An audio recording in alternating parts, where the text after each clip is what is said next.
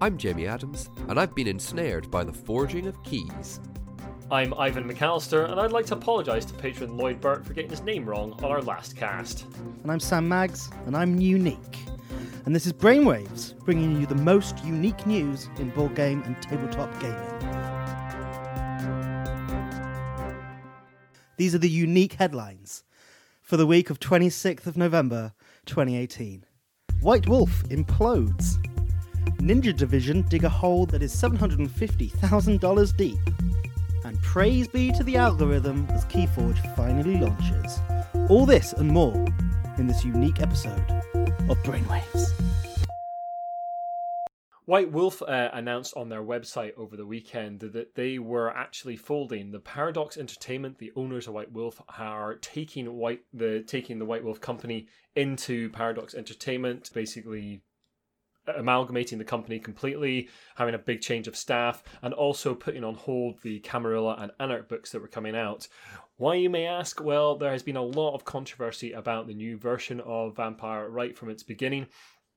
In the upcoming Camarilla sourcebook, there was a story point that used the homophobic rounding up of gay men and the killing of gay men in Chechnya as a story point. It was handled pretty disrespectfully, and it caused a lot of outrage in the LGBTQ community, completely understandably.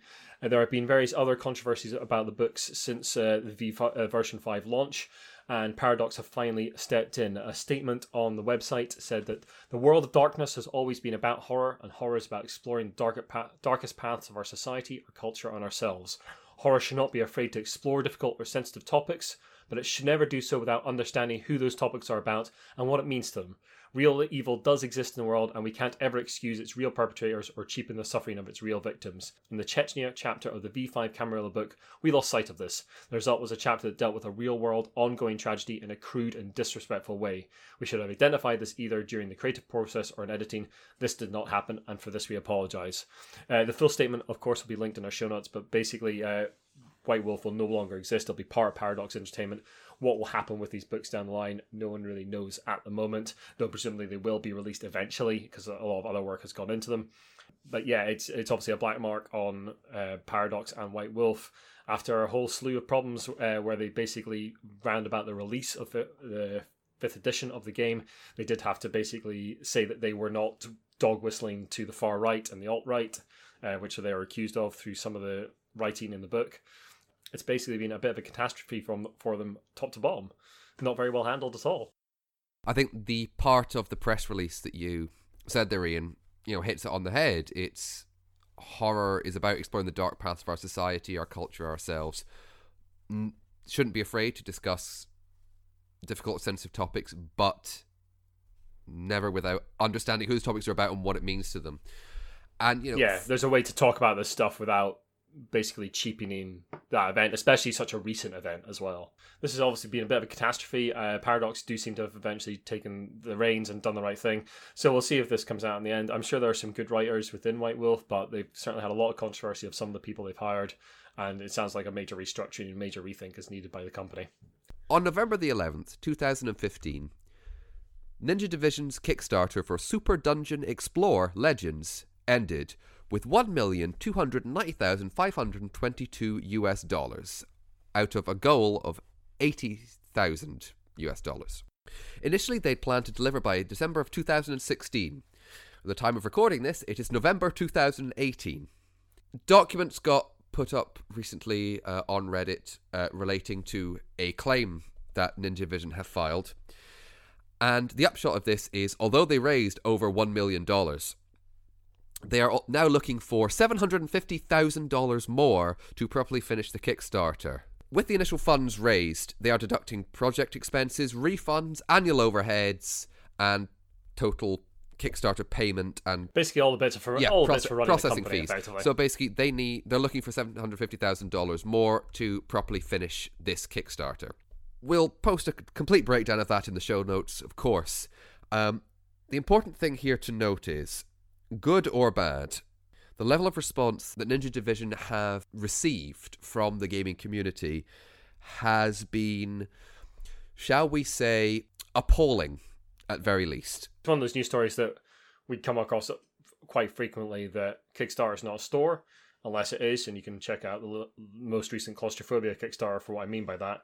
But basically, Kickstarter is not a pre-order store, and things go sometimes horrendously wrong, even for established companies like Ninja Division.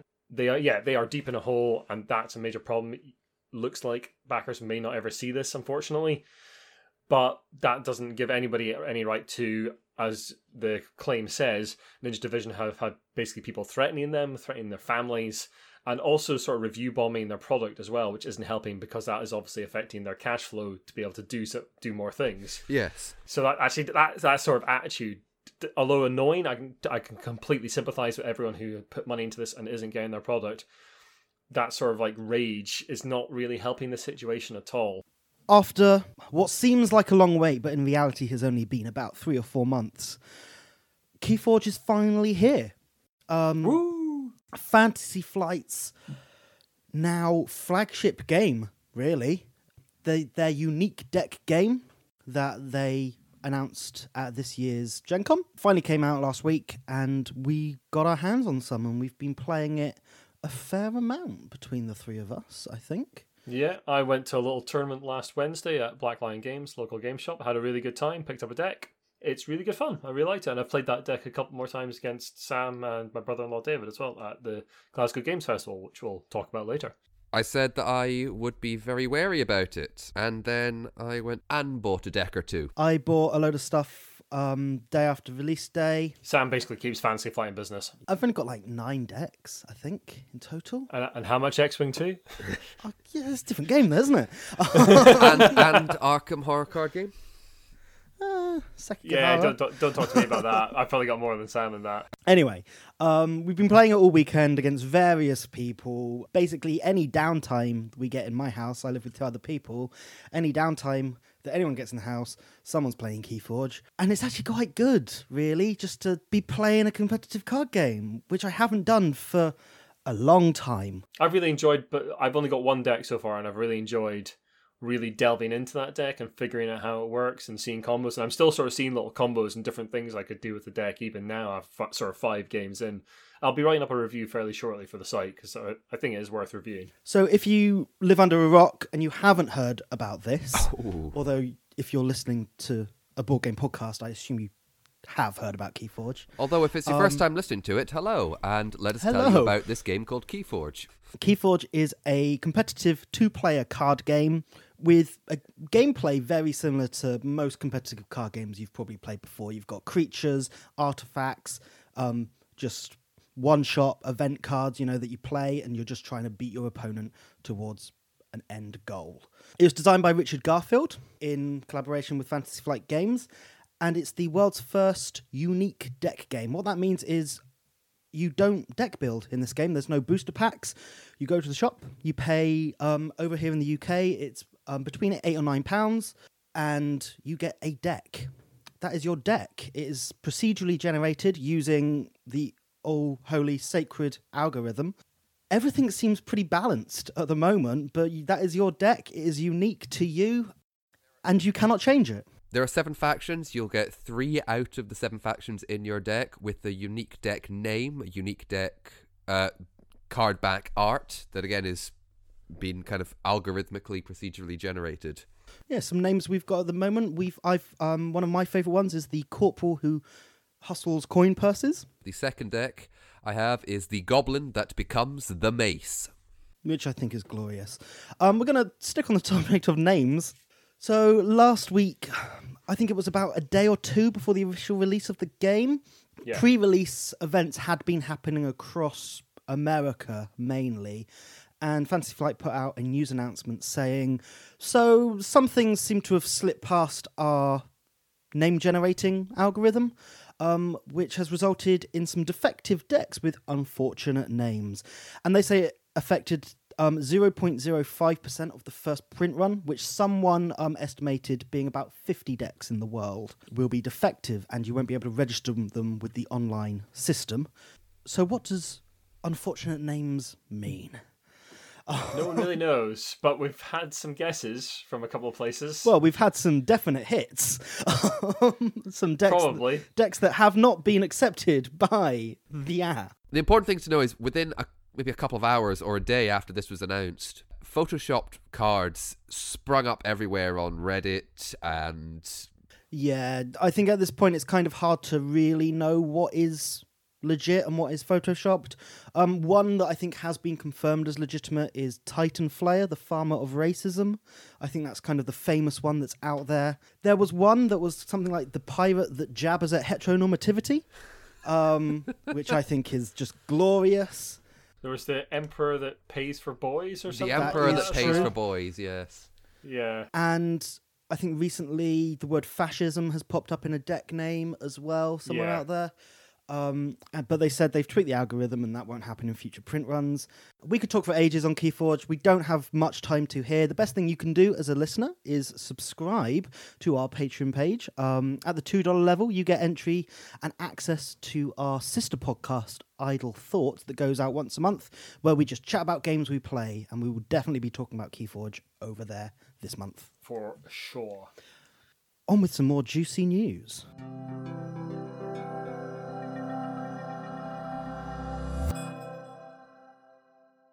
Thanks to Real Ideas Organization's Game Changer program, Billy Brown, a man who left his home less than 10 times in 7 years, has created a board game / RPG to help people with anxiety and improve confidence and social skills. Billy Brown is now 24, and basically he was taken into care repeatedly because his mum wasn't very well.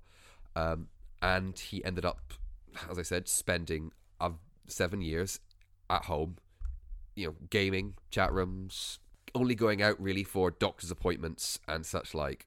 And now he's come out and developed this game where players will meet once a week for a couple of weeks or a couple of months in an attempt to improve their social skills.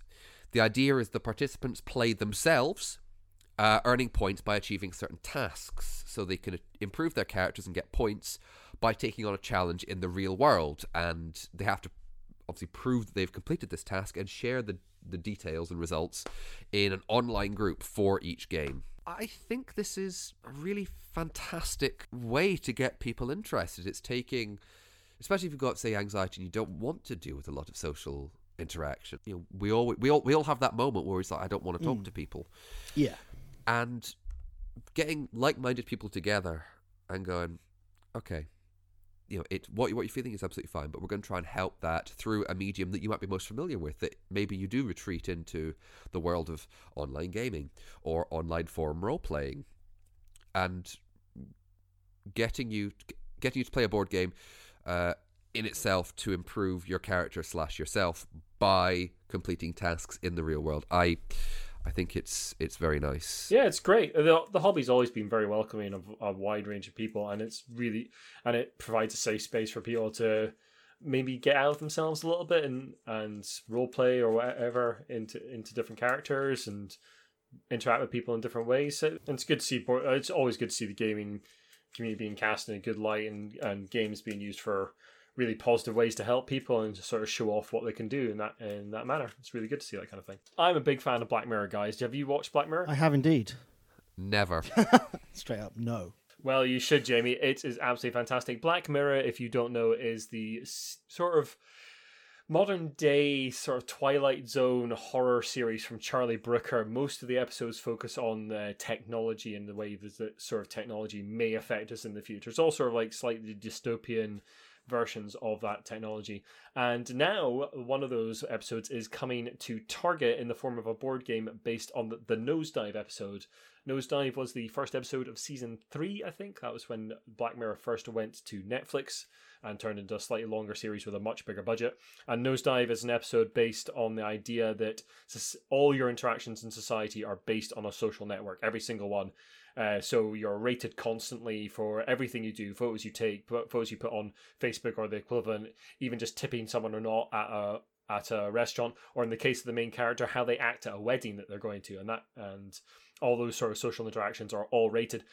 On a slight side note, the Chinese government is actually trying to do this. They are putting out an app, or they're intending to, where citizens are basically rated on how good a citizen they are, and that will get you access to various different things. And what I have to say to Chinese government is Black Mirror is not a roadmap for your society. Crazy stuff. Yeah, if you're in government and any of your policies come close to a Black Mirror episode, you should stop right now.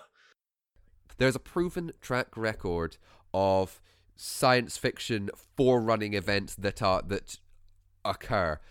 Example of things, you joke about, or not joke, but the idea of 1984, the Commonwealth events of Big Brother, and now the United Kingdom is the most surveyed country, I believe, in the world. Well, tablets in Star Trek. Tablets in Star Trek. Absolutely. It's not surprising. Let's just say that. No, indeed. So a board game based on Nosedive is coming to Target. It's going to be a Target exclusive again.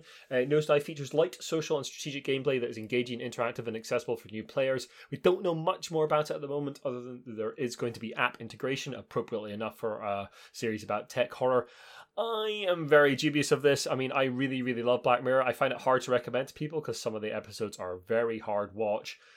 But can they really capture that sort of like that creeping horror of the episode in a board game? I don't know if you can. From the horror of real life, we're going to go to the horror of high fantasy, with 2 custom scenario kits being announced and released for the Lord of the Rings, the card game. Still going strong, which is good to see. I was a long-time player, and then about 2-3 years ago, ducked out of the game. It was just getting a bit too much, not finding I had the time anymore. These are both decks that have been released at certain events throughout the past year. I think one was recently one of their Gen Con decks, but now they are being released to the general public. We have the Wizard's Quest and the Woodland Realm.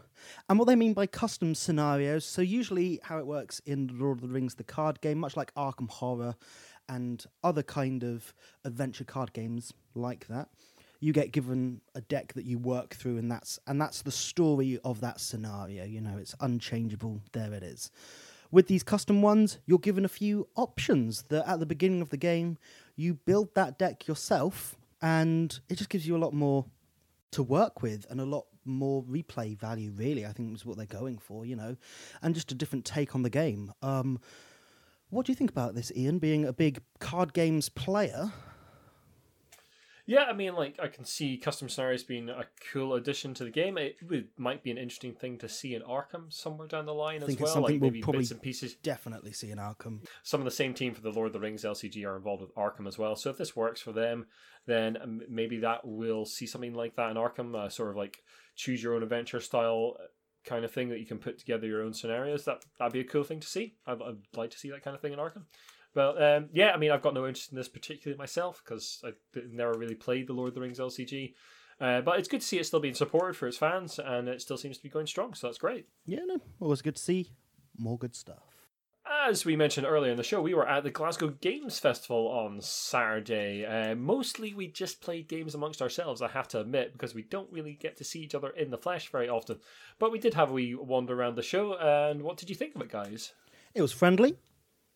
Yeah. Seemed to be a lot kind of going on. Lots of people attracted to it, which is really good.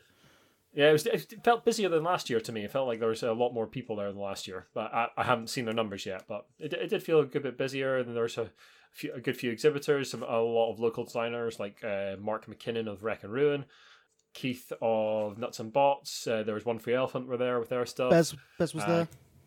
Bez was there as well. A couple of local shops. There was Nightly Games from Lanark and Red Dice Games from Edinburgh were both there. And yeah, it was just a good, friendly, relaxed event with a decent games library. Had some Essen releases in there.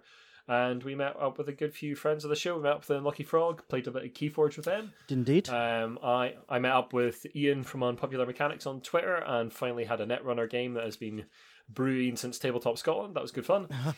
I beat him though, so it's all good. No, that was really good. That was really good fun. I didn't get a chance to play Space Horizons that he was showing off at the con, unfortunately. So it was nice to see you guys come over to the West Coast for once. And yeah, as we said, we don't see each other very often. We probably see each other in the flesh altogether. I'd probably say less than half a dozen times this year. We don't see each other in the altogether. Don't give the listeners the wrong impression. No, not that way. Whoa. No, I think we've. It's not that kind of festival. No. very rarely often manage to get together, the three of us, and play some games. So it's always good when we do. We started the day with some Keyforge, showing Jamie the ropes. We played an Unlock adventure. Yes, I in preparation for this, I bought one of the most recent Unlock boxes, Unlock Secret Adventures. It's the third box set in the Unlock series that's been released in the UK and Europe so far. Now, Sam and I have played the last two boxes, so we played 6 adventures altogether. And a promo. And one promo. We played as well. And I'd never played an Unlock adventure in my life. And we jumped into the hardest one in the box with the Wizard of Oz. Yes. I quite enjoyed it. I can totally see the appeal of the games. I think it does something that nothing else does, which is nice. Yeah, it definitely does something nothing else does. The app integration is good. There is occasional sort of like my brother-in-law Dave was with us as well and was playing as well, and he made a very good point that there is a certain logic that the designers use, and it's just one of those things that you sort of have to tune into a little bit, much like you used to have to tune into sort of point-and-click adventure logic, that kind of thing. But as well as Unlock, we played Scofton. We did as well, which is a game that I'd been sent from Moose Games all the way from Australia. I'd played it once before. What did you guys think of it? So this is a worker placement game that's themed around a restaurant. An all-you-can-eat restaurant. Yeah, eating some lovely food, rearranging it in your stomach, and scoring points. Quite a new, interesting theme take on that, to be honest. As far as the way it played, I found it to be a very standard worker placement. But as you were saying, I think the theme is actually quite nice there, that there's ways to kind of steal things off other people's plates, spill things on the floor so people can't access certain parts of the restaurant with their meeples, and there were some nice little things in there to give it a little bit of flair. What about you, Jimmy? You're a worker placement guy. Apparently. I thought as a Definitely. kind of... yeah. I think as it was a kind of nice light to medium worker placement game with a little bit of tile kind of placement as well as worker placement, that makes sense. Reminds me ever so slightly of Ex Libris with the... not just the puzzle on the board, but the puzzle of in front of you, the puzzle on the main board and the puzzle on the personal board, where you're trying to get particular food into a particular section of your stomach in order to gain points. I think it was fine. Would I get it if I had no other worker placements? Probably. Would I buy it as another good example of worker placement? I'll be honest and say, probably not. It was good at what it did, but it didn't make my socks roll up and down, let's say that way. Yeah, I think it's a fairly straightforward worker placement. If I didn't have another worker placement, I might go for it, actually. Okay. Because I think it's probably one of the most thematic worker placement games I've played. I would say, yeah. I think the theme comes through really well. I find that a lot of worker placements, the theme is very hidden. Pitted up against something like Ex Libris, I'd go with Ex Libris. I think Ex Libris with the theme, and when I was playing Scofton, I was at points very aware I was playing a worker placement game, and that's what it was. It was like, what's this guy going to do this turn? He's going to go to that counter. This guy's going to go to that counter, and I need to get these things into my plate, or whatever it was. Mm-hmm. Whereas with Ex Libris, I was kind of a bit more engrossed in the world and all the locations you could go to and sorting out my... Because also I think the puzzle in Ex Libris, of rearranging your bookshelf, is a bit more involved. It's a good puzzle. Yes. Yeah. And that's actually the main bit of the game in Ex Libris, where I found it wasn't in Scofton. But hey, I think it was a good fun, and it was kind of oddly charming in a way.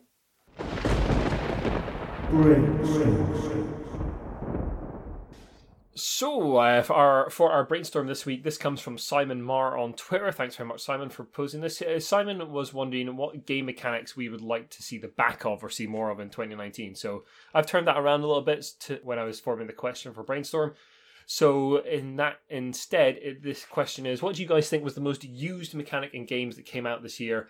And where do we think we'll see innovation over the course of 2019? This year and last year, to be honest, but carried on into this year, we've seen a bigger boom in the legacy mechanic, Yeah, absolutely. The ongoing campaign game, regularly meet up and play through this story, play through this world, whatever it might be. Whether that's an official Rob Daviau legacy game or just something with those elements. Yeah, absolutely. We've seen more games coming out with the legacy tag on them, which we're fairly convinced is probably copyrighted because it seems to only be on Rapid Albion Yeah. games. And also, like you say, Sam, more games with more campaign mode, like the Arkham Horror LCG, Or Jamie Stegmaier's Charterstone. Charterstone, Scythe got a campaign expansion this year. Yeah, the Rise of as Fenris. well. Things like Gloomhaven Yeah. being continued on in expansions. Yeah. And while these are not bad mechanics in themselves, or it's not a bad mechanic itself, I mean, look how well it's been done, or how well it's doing, to see that you're getting all these spin-offs. I mean, we had Machi Koro Legacy announced at Gen Con. It's possible that... Is that bubble about to burst? Well, I think the more recent Legacy games have not had as great a reception. Certainly, Werewolf Legacy seems to have calmed down not quite as well as they might have hoped. I think that's the same with Betrayal Legacy as well. It doesn't seem to have quite got the critical reception they might have been hoping for. So yeah, maybe we're starting to see the end of that trend. I think the other big one for this year has got to be Roll and Write. We're seeing Roll and Write games come out of everywhere. Every company is working on Roll and Write. Just to clarify things, people, we are talking about the Roll and Write genre of games, not a man called Roland Wright. Although he's a good friend of the show. He Yes, makes he's a very good friend of the show. fantastic games. He's got amazing penmanship, I tell you. But yeah, that is becoming a affordable, accessible, varied genre, let's say, or genre or mechanic. It almost harks back to the old school. Like I can think of something like something like Yahtzee would come under Roll and Write. Absolutely, yeah. No, it's the simplest form of that, isn't it? Yeah, Yahtzee's probably like the pioneering Roll and Write game. I would think. Yeah, no, Yes. I think it is something that is actually quite fun and it's nice, and I want to play more. You know, this year has been a boom in them, and I actually haven't got around to playing one. I'm thinking about backing Welcome to Dino World if that is still. One thing that obviously boomed, well, one thing that was obviously born this year, and I think amongst us, we kind of feel it was maybe born from the legacy things, was Fantasy Flight pioneering the unique game. Now that technology exists, and there's already 2 examples out there with Keyforge and Discover Lands Unknown, I think we're just going to see that from more companies now, more people emulating that thing. I don't think we'll see it from more companies. I think we're just going to see more from Fantasy Flight, because We'll see more I from believe Fantasy Flight, but people will replicate it. Yeah, but the unique game is a registered trademark, I believe. No, but the actual tech, like LCG, yeah. we've seen LCGs from other companies. I know, but I mean under that brand. Oh no, absolutely. Yeah. I'm not as convinced by this as you, Sam. I think Discover Lands Unknown is not getting the reception they maybe want. I think Keyforge is a great example of. I am not tech saying and that what this it is could really potentially good do. and needs to be innovated. I'm just saying we will see more of it. Yeah, but I don't know where. I agree with you. I think it needs the right game. Yes, no, I think it's a very unlike Roll and Write games or legacy games where you can basically take those mechanics and apply them maybe to your property or whatever. I think unique games like Keyforge, like Discover Lands Unknown, it needs a very specific game to apply that tech to. I feel I'm happy to take the gamble on the randomness with something that costs £9. Yeah, absolutely. With a £40 board game like Discover, yeah, I don't want to take that risk. I want a game that I know I'm going to enjoy, that I'm going to get some value out of. And if you don't enjoy it, you spent £9 on it. Yeah, and it's not too bad, you know. So I think that's something we are going to see going forwards. Keyforge is definitely going to stick around. Yeah, I think you're right. We'll definitely see more unique games in 2019, or something using that kind of technology. Definitely. Now Fantasy Flight has shown it exists. Sam, can you hold back Ian slightly, please? Yeah, I know. He's getting quite angry at things. He's getting quite worked up. Now, this is about not plastic. This is not in games. This is not a new concept So by much any means. plastic. Over the last couple of years, the growth in miniatures dependent almost board games has exploded on Kickstarter. Basically, just games being sold on the fact they have lots of miniatures. Yeah, the apotheosis of this is campaigns such as Hate from Cool Mini or Not earlier this year, and Cthulhu Death May Die, or the most recent one from Triton Noir, Assassin's Creed Brotherhood of Venice.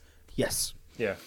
Games that actually seem a bit lackluster in game, but come with gorgeous miniatures. Yeah. You know my opinion on this is basically, I think Big C's of grey plastic look really dull, and I'd much rather have nice standees. Yeah. Yep, colourful I just would. artwork. Nice, big, colourful, nice standees. If you want to check out Principal Heroes on Twitter or Facebook or just Google it.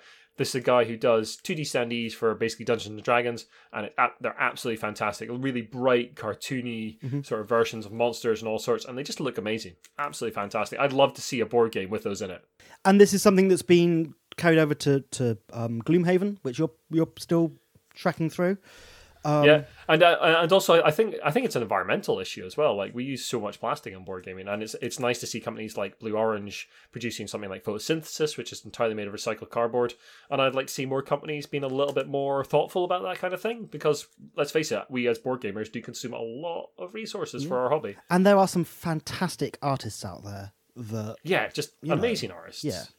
Yeah, that's what I want to see in 2019. I want to see more games coming out with standees rather than miniatures. You don't need miniatures. I'd much rather have a nice, colourful standee. Please make that happen, board game companies. That'd be lovely. Also makes your games cheaper for consumers. Also makes your games cheaper, yep. I think ultimately what we're saying is that mechanics themselves aren't necessarily a bad thing. It's maybe sometimes the overuse of them, simply the bad use of them, maybe selling something on one mechanic or one thing in a game. I think it's bad use, especially if you attach that mechanic to an intellectual property that might be someone's first touchstone with board games. Yeah. If that's just a sort of dull, uninteresting game with just that central mechanic to sort of try and drag people in, that's a real shame if those people then just walk away from the table because not having had a good experience. And what I'd like to see is just, we're always going to get iteration in board games. I was speaking to someone on Twitter about this recently, is that the iteration is no bad thing. A lot of games are going to be a little bit workaday. Like, that's just the bread and butter of a lot of games companies. We're not going to get the next sort of legacy mechanic or the next big sort of like shift in board games every single year. That's just not going to happen. But it is good to see a little bit of innovation here and there, and just people considering what if mechanics fit their particular game, and not just shoehorning things in just because they're the flavor of the moment.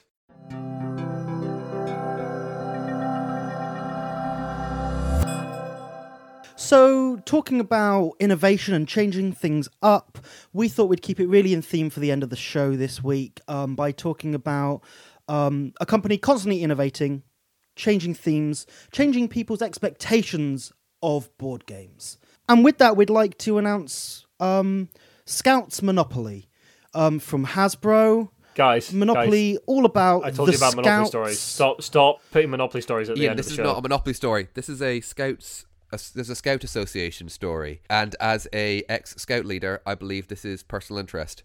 So, Scouts Monopoly. Scouts, the equivalent of the Old Kent Road is Brownsea Island, the site of the first ever Scout camp. We're also getting a long-awaited sequel to one of their previous games, one of their best-selling We're getting games. Monopoly Second Edition. We are, of Game of Thrones. Long-awaited, really anticipated from the community. Comes with a nice iron throne to hold your community chess cards. Really nice innovation of components there. Yep. And Sam, guess what? What? You can press a button on the Iron Throne card holder and it plays the Game of Thrones theme song. Well, what more do you want in gaming? That is theme immersion. That is story-led gaming almost. I'll tell you what. I know what I want as well. A change to the paper money. And funnily enough, Hasbro has done that. They're not using the paper money of Monopoly anymore. They're getting the Silver Stags and Gold Dragons from the TV show, and that is used in place of the paper money. Now, they might just be cardboard tokens, but you know what? But as we were saying, who needs fancy components? Think about the planet, cardboard tokens, really nice. And everything in this version, this second edition, as I think we should call it, just points to more immersion. You've got the throne, you've got the music, you've got real Westeros money there. Moving from the dragons of Game of Thrones to another dragon happening in London very soon, I am going to be going to Dragon Meet on the 1st of December. I will be there wearing my press hat, not quite literally, but I will be wearing the new Giant Brain livery that we're all wearing at Glasgow Games Festival. And I'll be looking out for the cool new things, hoping to play some games. And come up and say hi, and let's play some games together. I'll bring my Keyforge deck with me as well, of course, and hope to get in a couple games. Hope to see some of you there. Just before we go, we'd like to do a little shout out to our latest patron, that is Robert Ruthven, who runs the Lucky Sparrow Games Cafe, which will be opening up soon in Glasgow. They are our most recent patron, and we gave them some badges for all the staff at the Lucky Sparrow Games Cafe. And hopefully once they are out and open, we will be heading through there to maybe run some games, play some games there, and check them out. We'll give you a full report if we do that. Oh, I definitely will, don't worry. Yeah, Jamie, as our West Coast correspondent, will definitely be visiting and tell us what it's like. If you would like to join Robert and become a patron, we will put a link in the show notes. For just $1 a month, you will get a link to the extended version of the cast, and believe me, this cast is going to have a very extended version.